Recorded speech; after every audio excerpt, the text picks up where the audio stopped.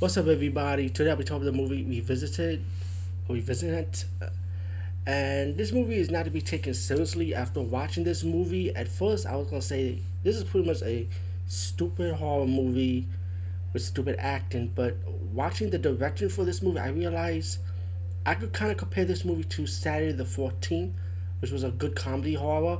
And actually, when I think about it, this is pretty much a good comedy horror without taking it seriously.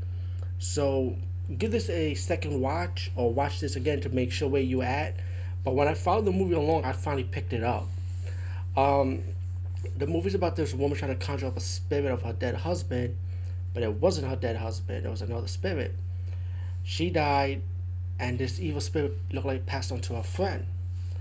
Later on, we found out this girl likes to hang around this haunted house, which is kind of weird, like that's pretty creepy. And she's a pretty young lady, like why would you want to hang around a creepy haunted house, you know?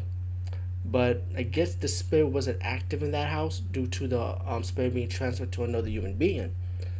As the movie progressed, the mother caught her hanging around that house, and while the woman that was semi-possessed was looking through the house trying to find some clues about her friend's death. Well, she ended up passing that evil entity to the mom of the daughter, and then whoever lives in the house with the other daughters ended up passing to them too. The movie is really fast paced, surprisingly for this type of movie. It gets to the point of haunting, the movement of objects, possessions here and there.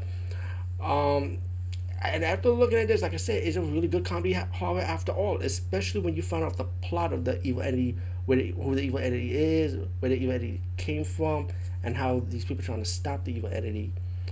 Um, Look through the credits, you will see a secret, a twist ending to the movie, to the end of the movie, and also a twist ending when the credits roll up and the aftermath plot, which kind of makes sense too.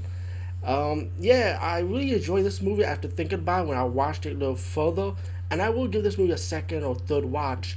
If you're a fan of like Saturday the 14th or Saturday the 14th Strikes Back, comedy horror like that, when they know shit is happening but they're not taking it seriously, it's like comedy.